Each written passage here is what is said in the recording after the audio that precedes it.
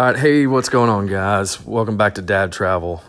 Sorry for a delay of the next episode.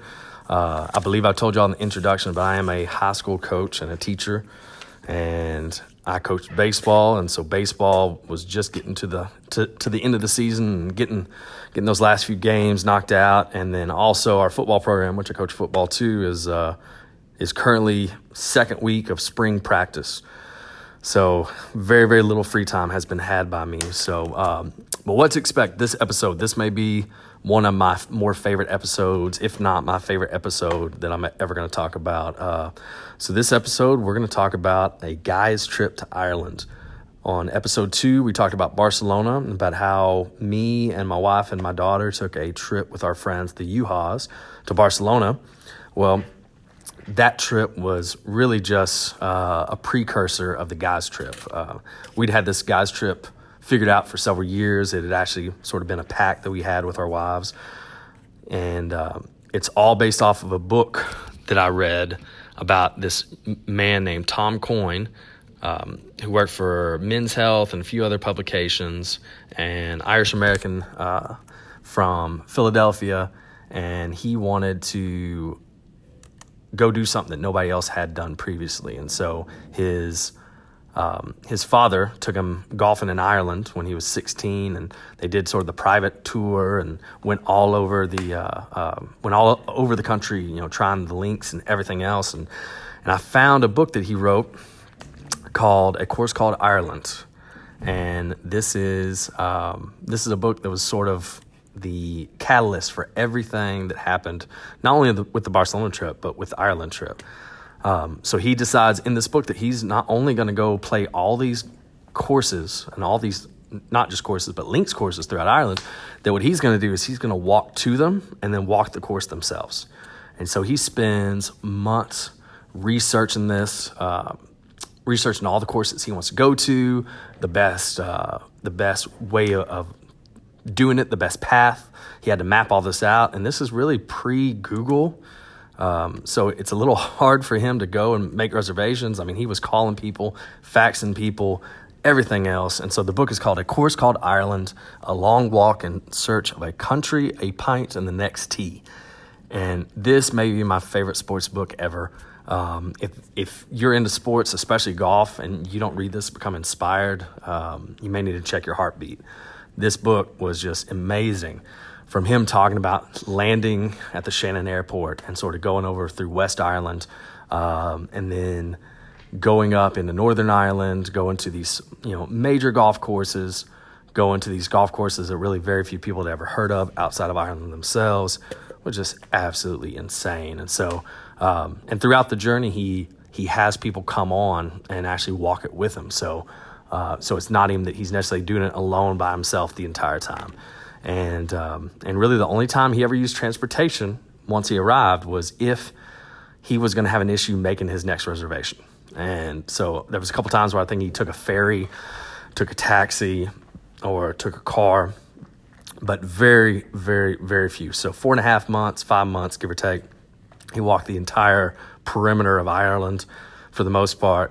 And one of my favorite things is in the book at the end, he actually keeps track of the golf balls he lost, the scores at all the courses, how many pints he drank. He keeps track of what his 5-star pubs were, his 5-star hotels and bed and breakfast, his most cost-effective golf courses he would go back to, the golf courses he would go back to if money was no object at all. And so he breaks all this down, and then just the poetic way that he put all the different parts of the trip together was just absolutely insane. So after reading this, somehow I convinced my wife to let me do this, to not necessarily do a walking trip of Ireland, because that would be insane to do, especially with what little vacation we have, but to do a guy's trip to Ireland. And so this was back probably 2007, 2008, maybe a little bit later, that I read this book. And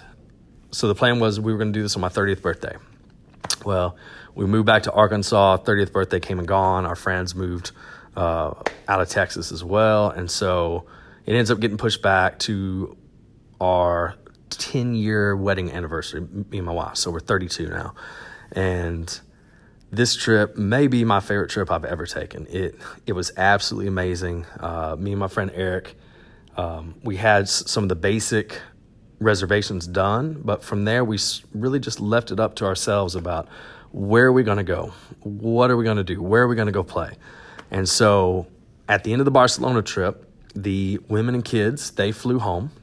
So we actually got to go with them to the airport, see them onto their flight, and then me and Eric go on our own way and go on to Ireland. So, it all started out with one of the most amazing things about flying within Europe is there's so many cheap airlines. So we got a Ryanair flight a couple months in advance. I think we paid 60 to 80 US dollars for a one-way ticket. And so we flew to Dublin, which was the cheapest route from Barcelona. And then from Dublin, we decided to go straight to the opposite side of the island to Galway. So we took a train there. We were able to get a taxi driver from the airport in Dublin to take us there, and then take us to the train so we could catch the train. We also found, the best way for us to have clubs throughout our trip, because we knew we were going to play at least 3 rounds of golf in 7 days, maybe more, was instead of renting them out at the local courses, we found a company called clubstohire.com.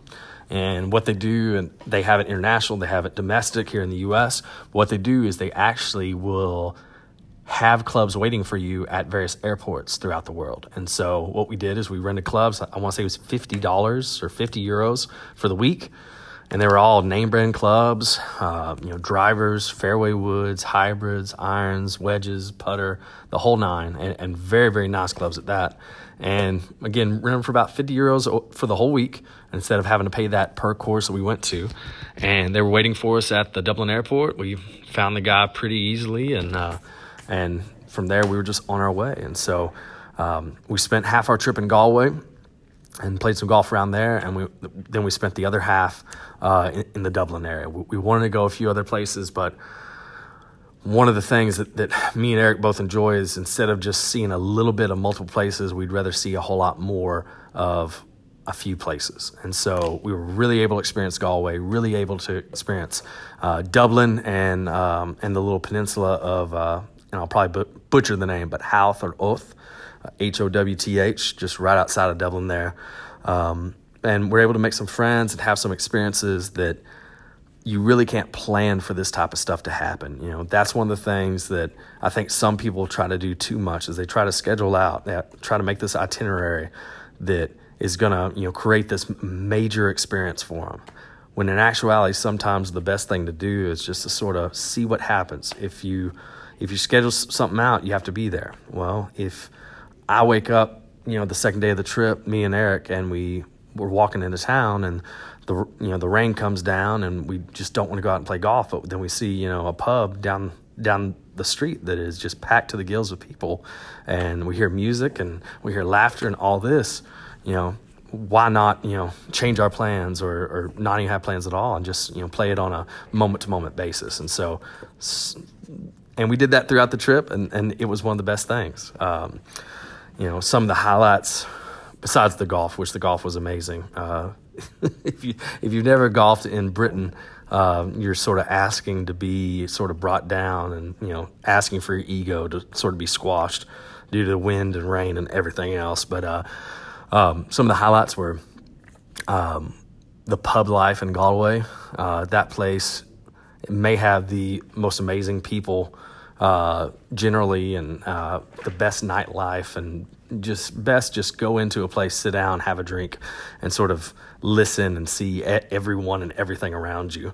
To then even go into the little peninsula outside of Dublin, and the people that we were renting an Airbnb from, they owned several restaurants there, and they actually had a going away party for one of their employees, and we got invited to it, and they fed us, and they plied us full of pints, and we just had a blast. And there were the Irish hospitality, no matter where we were at, was insane. Whether it was people pulling over as we're walking down the road with our golf clubs in the rain to offer us a ride, or in Howth, being able to actually be taken up to our Airbnb by the owner's sister, because the little peninsula there is extremely, extremely mountainous, and it would have been probably an hour walk from the train station all the way up to the building.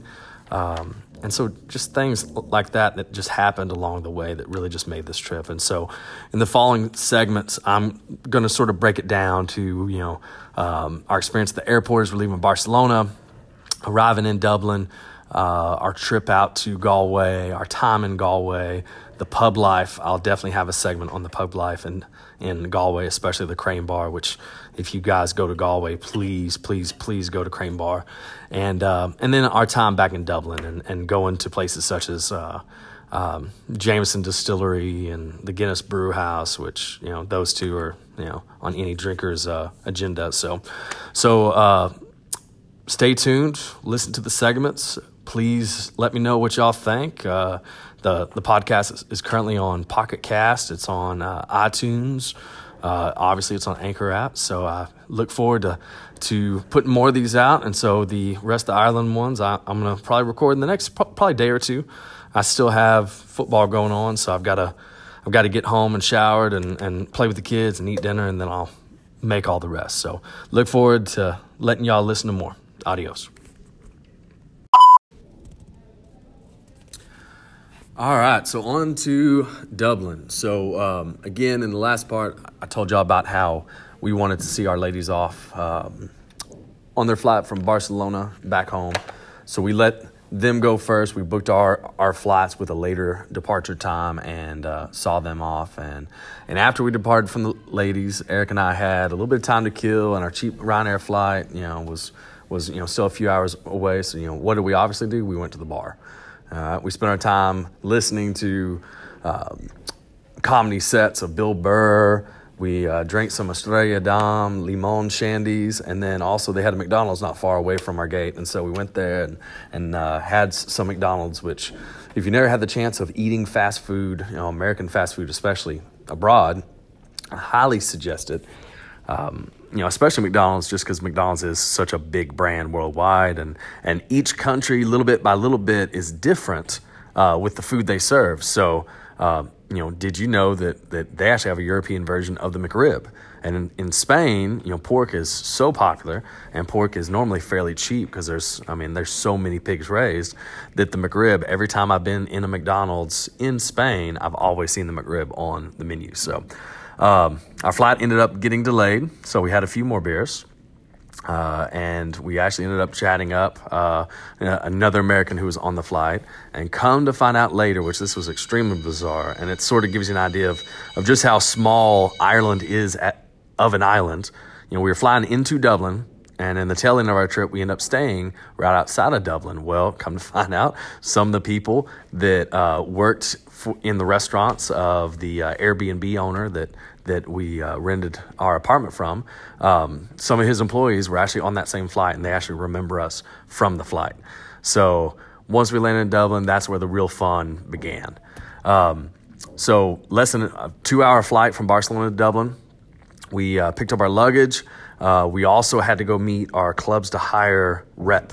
So Clubs to Hire, again, is the golf clubs service. Instead of renting clubs from each individual course or bringing our own clubs, and we would have had to lug them all throughout Barcelona. We decided to go with Clubs to Hire, which they again met us at the airport and brought us our sets that we rented for about 45-50 euros per the entire week. And so each of us had a set with either TaylorMade or Titleist woods, irons, wedges, and we each had an Odyssey putter too. Obviously, we had a golf club bag. We met them near where the taxis were, and after that, we got a taxi. Unfortunately, though, Dublin is not like London and various other European cities where in their main airports, they have access very, very easily to a train station. So we actually had to take this cab, and we had to go from the airport all the way to Dublin Euston Station. Our cabbie, though, was just what you would think of an Irishman to be. He was loud, he was talkative, he was hilarious, he was chatting us up, telling us jokes. And so that itself was a great experience right off the bat for us to have. Now, once at the station, we purchased a multi-trip ticket where we could travel pretty much unlimited for 5 days within Ireland, because we didn't have our itinerary set in stone and we wanted flexibility to go wherever we wanted to. Now, looking back, that probably wasn't the best option for us to do, just because we only went 2 destinations. We went to Galway and we went back to Dublin.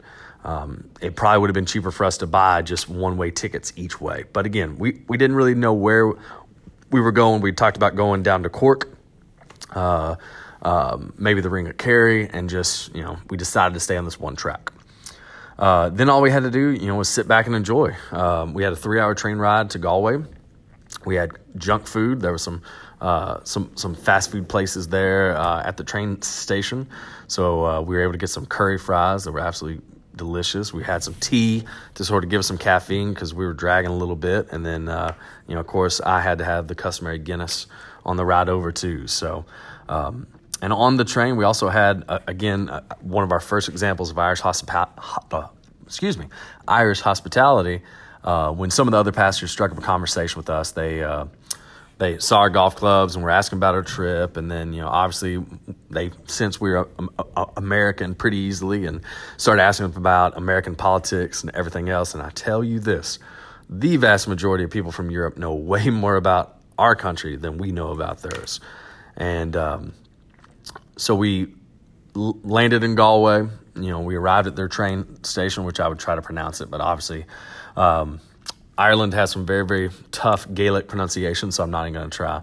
But we had our first good Irish trek, or our first good Irish walk to our Airbnb rental. It was about a mile or so away from the train station. So we had our Osprey backpacks, which, I'll talk more about travel luggage and what I prefer and what I suggest in a later episode. But we had each I'd bought a 55-liter Osprey backpack with a 40-liter section as the main compartment with a 15-liter sort of little mini backpack. And my friend Eric, he bought the 70, so it's the same type thing, but his main pack is a 55 instead of a 40.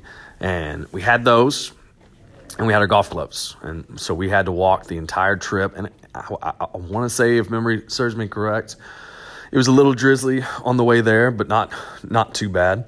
And after the Airbnb debacle that we had in Barcelona, we really didn't know what to expect here. After pretty much getting shut out of every Airbnb option that we had in Barcelona, we were hoping we'd have a good accommodations here, and we did.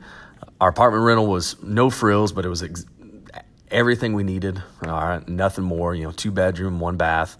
It was a little bit away from the city center, so it forced us to walk a little bit every day, which I honestly liked.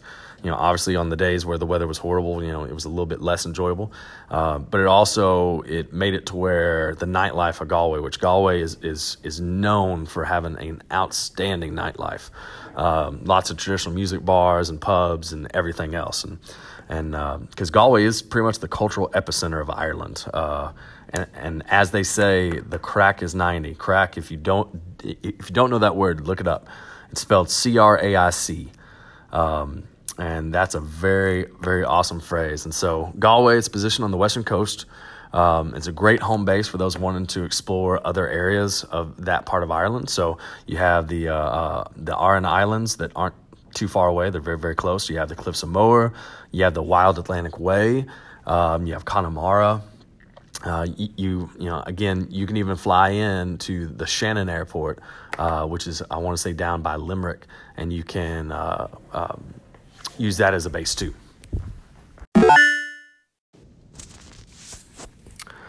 Now, back to Galway. So one thing about Galway is the weather's not always nice. The western coast can be a little harsh, hence, the pathway up the Atlantic coast is called the Wild Atlantic Way. It's not just wild due to terrain and everything else, but the weather itself. So the weather was very rainy and dreary in June, but we knew that we were going to be golfing, so we came very, very, very prepared. We each had golf rain suits, and these, especially in Galway, became pretty much our go-to clothing no matter where we're going. We're going to the pub, going shopping, going to dinner, going golfing, whatever it was. So there was one day when we were walking to the city center from our apartment, and it was horizontal blowing drizzle coming from the Atlantic, coming off the bay. By the time we went to the pub, sat down, had our drinks. Our front, so the front of our clothes was completely drenched, complete different color, and our backs had not received a drop of rain. We literally could have laid down on toilet paper, and toilet paper wouldn't have stuck to our backs because we were that dry. The front, though, was a complete different story. But Galway, again, it is the cultural epicenter. It is where the crack is 90. It is mighty at all times, and some of that's the pubs. Some of that also is the street musicians. This is a big musical area, and so you will walk down any time of day. Obviously at night they're going to be a little bit more active, but any time of day you're going to see street musicians playing. There were many that were talented, and I think if memory serves me correct, after one night at the pubs, I believe I even joined in with a group of lads, all of us arm in arm, to sing Wonderwall by one of the street performers who was singing it there. And the pubs, oh my good Lord, the pubs there. This place had the most amazing drinking establishments of any that we went to. It wasn't even close between Galway and Dublin, or around Dublin, the places where we went. We tried to visit as many as we possibly could in our 3-day stay in Galway. We visited the Front Door. We visited Monroe's. The first night we visited Garvin's. We also visited one, and I'm going to butcher the pronunciation, so I'm just going to spell it out. Tigh. I expect that's pronounced Thai. All right. Neachtain. Neachtain, maybe. All right. Again, I'm probably butchering that. We visited the King's Head. We visited the Quays. Again, we went to many others, and so those are just the ones that I can remember. But our first night, we did go to Garvin's and heard the band playing Galway Girl, which is one of my favorite songs ever. So the fact we were able to hear that, and not only hear that, but hear it the first night, was awesome. But without a doubt, the best was the Crane Bar. And I'll have a whole nother segment just discussing the Crane Bar and how wonderful it was. But this is one that the locals had told us served the best pint of Guinness in town, which, that's sort of how locals and the like rate the bars. Which one serves the best pint. All right, again, an entire segment of this podcast will be just over the Crane Bar to better describe the experience, because it was mighty. Food-wise, though, we did not have a bad meal at all in Galway. The city didn't have really a lot of places, within walking distance of us for breakfast. So pretty much every single day we went to a fast food court called Supermax. The food was so good that I actually ended up following them on Facebook and Twitter and a bunch of different places. And so there was a few different options every morning for us to eat. We tended to visit the sandwich shop more often than the others. The best two meals we had, though, overall in Galway was the Front Door pub. We had roasted lamb and mashed potatoes, and it was outstanding. Mashed potatoes had an awesome brown gravy on top, absolutely delicious. And then we had pizza from Pizza and Pasta Napoli, and it was our sort of go-to late-night food, and people were going in and out, constantly had a few tables outside to eat at. And if I remember correctly, all the workers there were Croatian or Czech, and were just pumping out pizzas left and right. They were outstanding. But honorable mention goes to the Pie Maker, which is a very well-known little pie restaurant there where they serve savory and sweet pies. Concerning golf, Galway was our first location, obviously, for golfing. We ended up with tee times at, I want to say it's pronounced Bjarna Golf Club, which is a parkland course, but it overlooks Galway Bay. So a parkland course, for those of y'all that don't know much about golf, courses are broken down into two categories. There's the links courses, which are the courses that are pretty much, on the coastline. Though here in the U.S., people call anything a links course. It could be on a river, heck, it could be with very little water whatsoever. And then parkland courses. Parkland courses are what we typically have here in the States. They're courses that are in the middle of the country, all right? Courses that aren't on the coastline. And so we played this parkland course, and it's pretty much carved out of granite, peat bog, gorse, heather. It was a very intriguing sort of layout. I mean, you literally had to follow the route that the holes took you. Otherwise, you couldn't get from point A to point B. Literally this was a bog that they converted into a golf course. That's the best way to put it. Peat is what they use to smoke their malts and everything else for whiskey, and so this is an old peat bog. If you get off the path and try to make your own path, you're going to run into freaking stickers and thorns and gorse that's going to stab you in the legs. And we had that issue happen to us on our first hole. I think I shrinked mine right, and thought I could sort of get through the little underbrush and get to the fairway, and that was without a doubt not the case. But we had an amazing time. Even though our rain gear was used quite often that day, we were one of the only few people on the golf course that day. I believe in front of us was a couple from Switzerland or Austria. I believe Switzerland. But I myself had my best hole the entire trip there. We were on the 8th hole. It was 168 yards, but we had about 35 to 45 mile an hour winds coming into our face. And I'm by far not the best golfer at all, but I decided with that much of a wind, I was going to use my 3 hybrid just to try to get it to the green because the wind was just outrageous. And I ended up birdieing that hole. The Swiss tourists that were playing in front of us, they were actually letting us play through. And so not only did I hit it, but I had more witnesses than just my buddy.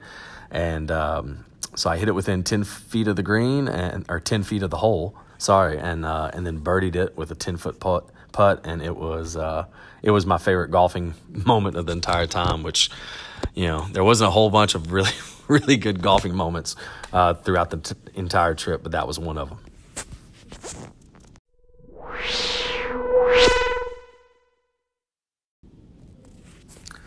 So the Crane Bar.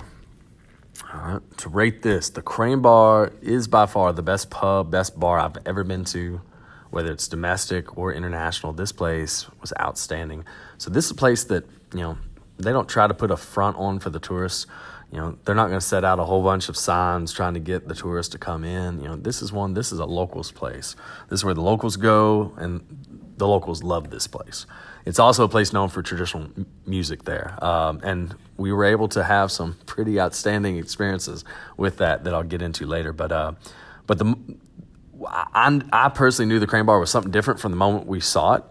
It's a little farther from the normal haunts of tourists. You have to go across a bridge or two to get there. It's not sort of in the downtown little small center where most of the pubs and restaurants that all the tourists hit up are. So it's not pretentious. It's not upscale. In other words, it's not gentrified crap. It's a real pub. And Eric and I got there. We got there a little early. It was around 6 or 7. We were one of the only few people there. There was a couple other tourists there as well at this time. And we hung out the far right end of the downstairs bar. Come to find out, I was actually sitting on a stool reserved for a patron who had since passed away. And once I saw that, I was, very, very eager to move one over just to pay my respects to that person too. But the bartender, he was an Irishman with long dark hair that made fun of us for discussing how many steps we each had attained on our Fitbit. I believe that day, since we had actually gone golfing that morning, we were at about 20,000 that day. He also made fun of me for my pronunciation of Smittix. I drank that a long time ago and had just forgot that it had a particular pronunciation because based off the way it's spelled, here in the U.S. we would pronounce it Smithwick's, and that's not a beer that's drank a whole bunch down here in the South, especially. But we sat there, we had a few drinks, and but the place it's really still not gotten very busy. And my buddy Eric, he brought up the idea of maybe going somewhere else. But there was just something about this place. I just sensed that, we were still there just a little too early and people were going to filter in and really sort of have, a really good time. And I'm glad we did because had we left, we would have missed out on something so amazingly special. Because shortly thereafter, more locals came in, tourists came in. Heck, one guy even came into the pub with a sheepdog, which proceeded to walk table to table in order to get as much affection and petting as possible. But then we heard the announcement that the music would be starting shortly upstairs, and we had not gone upstairs by this point either. Eric went ahead, and he went up there and got us seats right at the edge of the bar We had the best view of the band, and we were in extremely close proximity to the taps, so we didn't have to get up from our table and walk or anything like that. And even throughout the night, one of the singers and guitarists came up and chatted us up between sets and asked us where we were from and talked to us about his travels throughout the U.S., which at this time I was living in West Memphis, Arkansas, so he actually even chatted us up about some of his experiences of driving through that part of the U.S. But after that, he got back to playing, and that week the city had a Scottish bagpipe band come in to play for the Galway Sessions Festival. And this is a festival that it sort of commemorates. This was right around the time of the anniversary of the Easter Uprising, which, feel free to look more into that if you want more information. But some of the people who died during that were musicians. So this is a festival sort of, just for them. And but they had came into the pub, the Scottish Bagpipe Band, and the band that was playing at the Crane Bar noticed them immediately and asked them to actually go get their instruments and come back and sort of join up and have a little session together. And I have videos of this that my buddy Eric took, and it was really, really amazing listening to Irish traditional music merged with Scottish traditional music, because even though there are similarities just due to proximity, there's a lot of differences too. Like, for example, Scottish bagpipes and Irish bagpipes, they each have their own version, but they're completely different. The Scottish, they blow into theirs consistently, whereas the Irish, they actually don't have to blow into theirs. They just have to manipulate it with their arms to keep it going. But that bar, for the rest of our trip, all we did was talk about just how amazing that place was and how much fun we had. And the people that live in Galway and live on the western coast, they have to live in not the best weather and some pretty rough terrain. And so the people sort of grow up having a great personality, because you're either going to live in that environment and be pissed off and mean all the time, or you're going to live in that environment and have a pretty damn good sense of humor. And every single bartender we talked to and the majority of the locals we talked to were just outstanding people, and we just had a blast.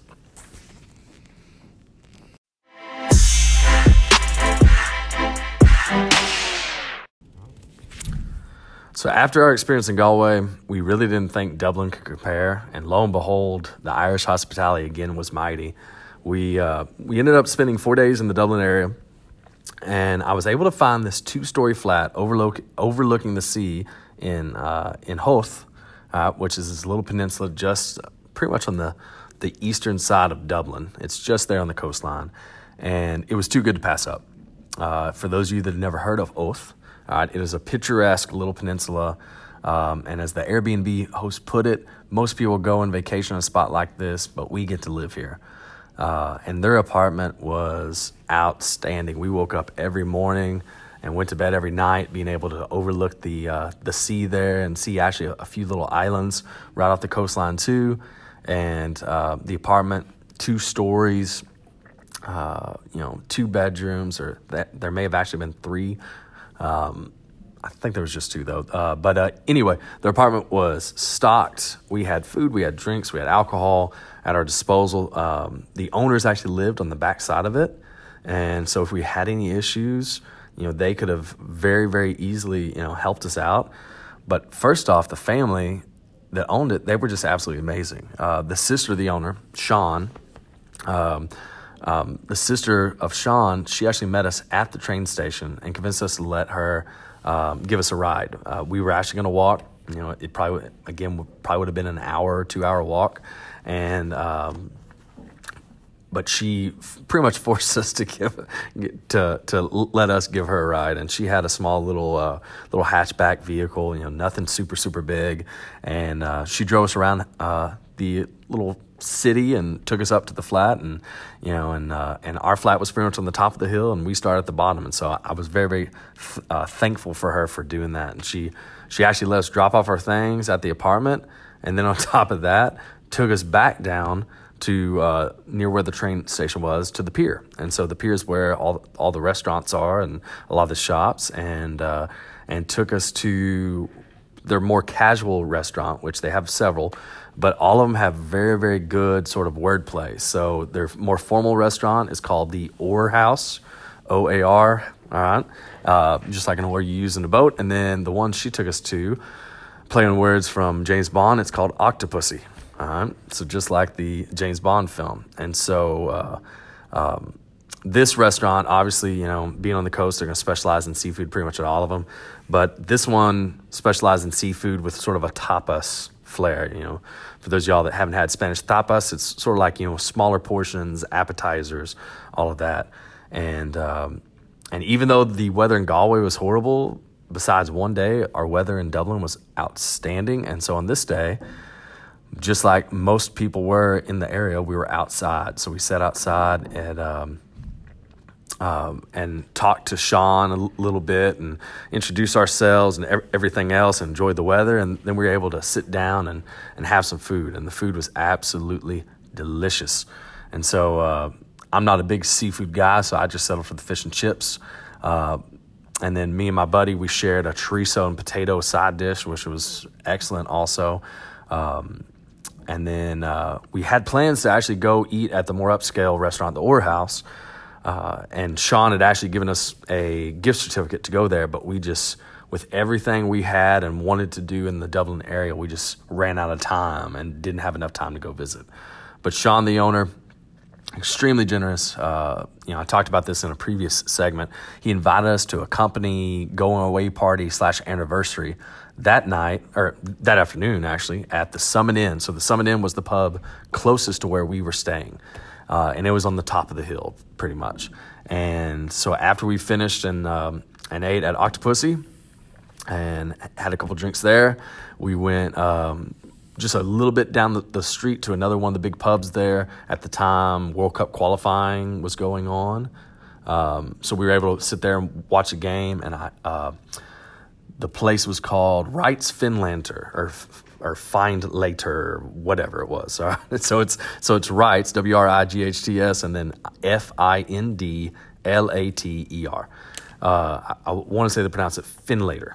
So anyway, we sat there, relaxed, had a few pints, and then they actually came and picked us up for the party. Now, they didn't just pick us up in a car, because there was a lot of people waiting there too, but they actually picked us up in pretty much it's almost like a train you'd see at a zoo for kids that would take them around the zoo and sort of show them the sights. It was a little weird, but we were a part of a party of probably 15, 20 people that were also riding up.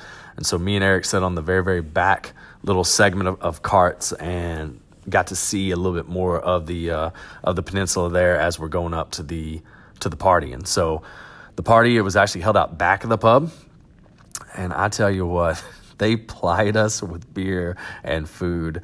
Not that we put up much of a fight, though.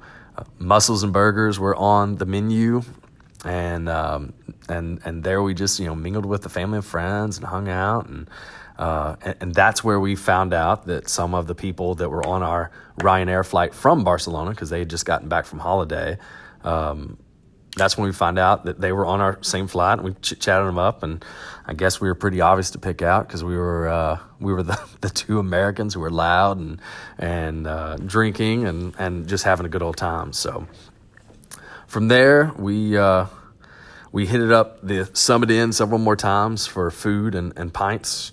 The rest of our trip, we were not disappointed in any meal that we had there either.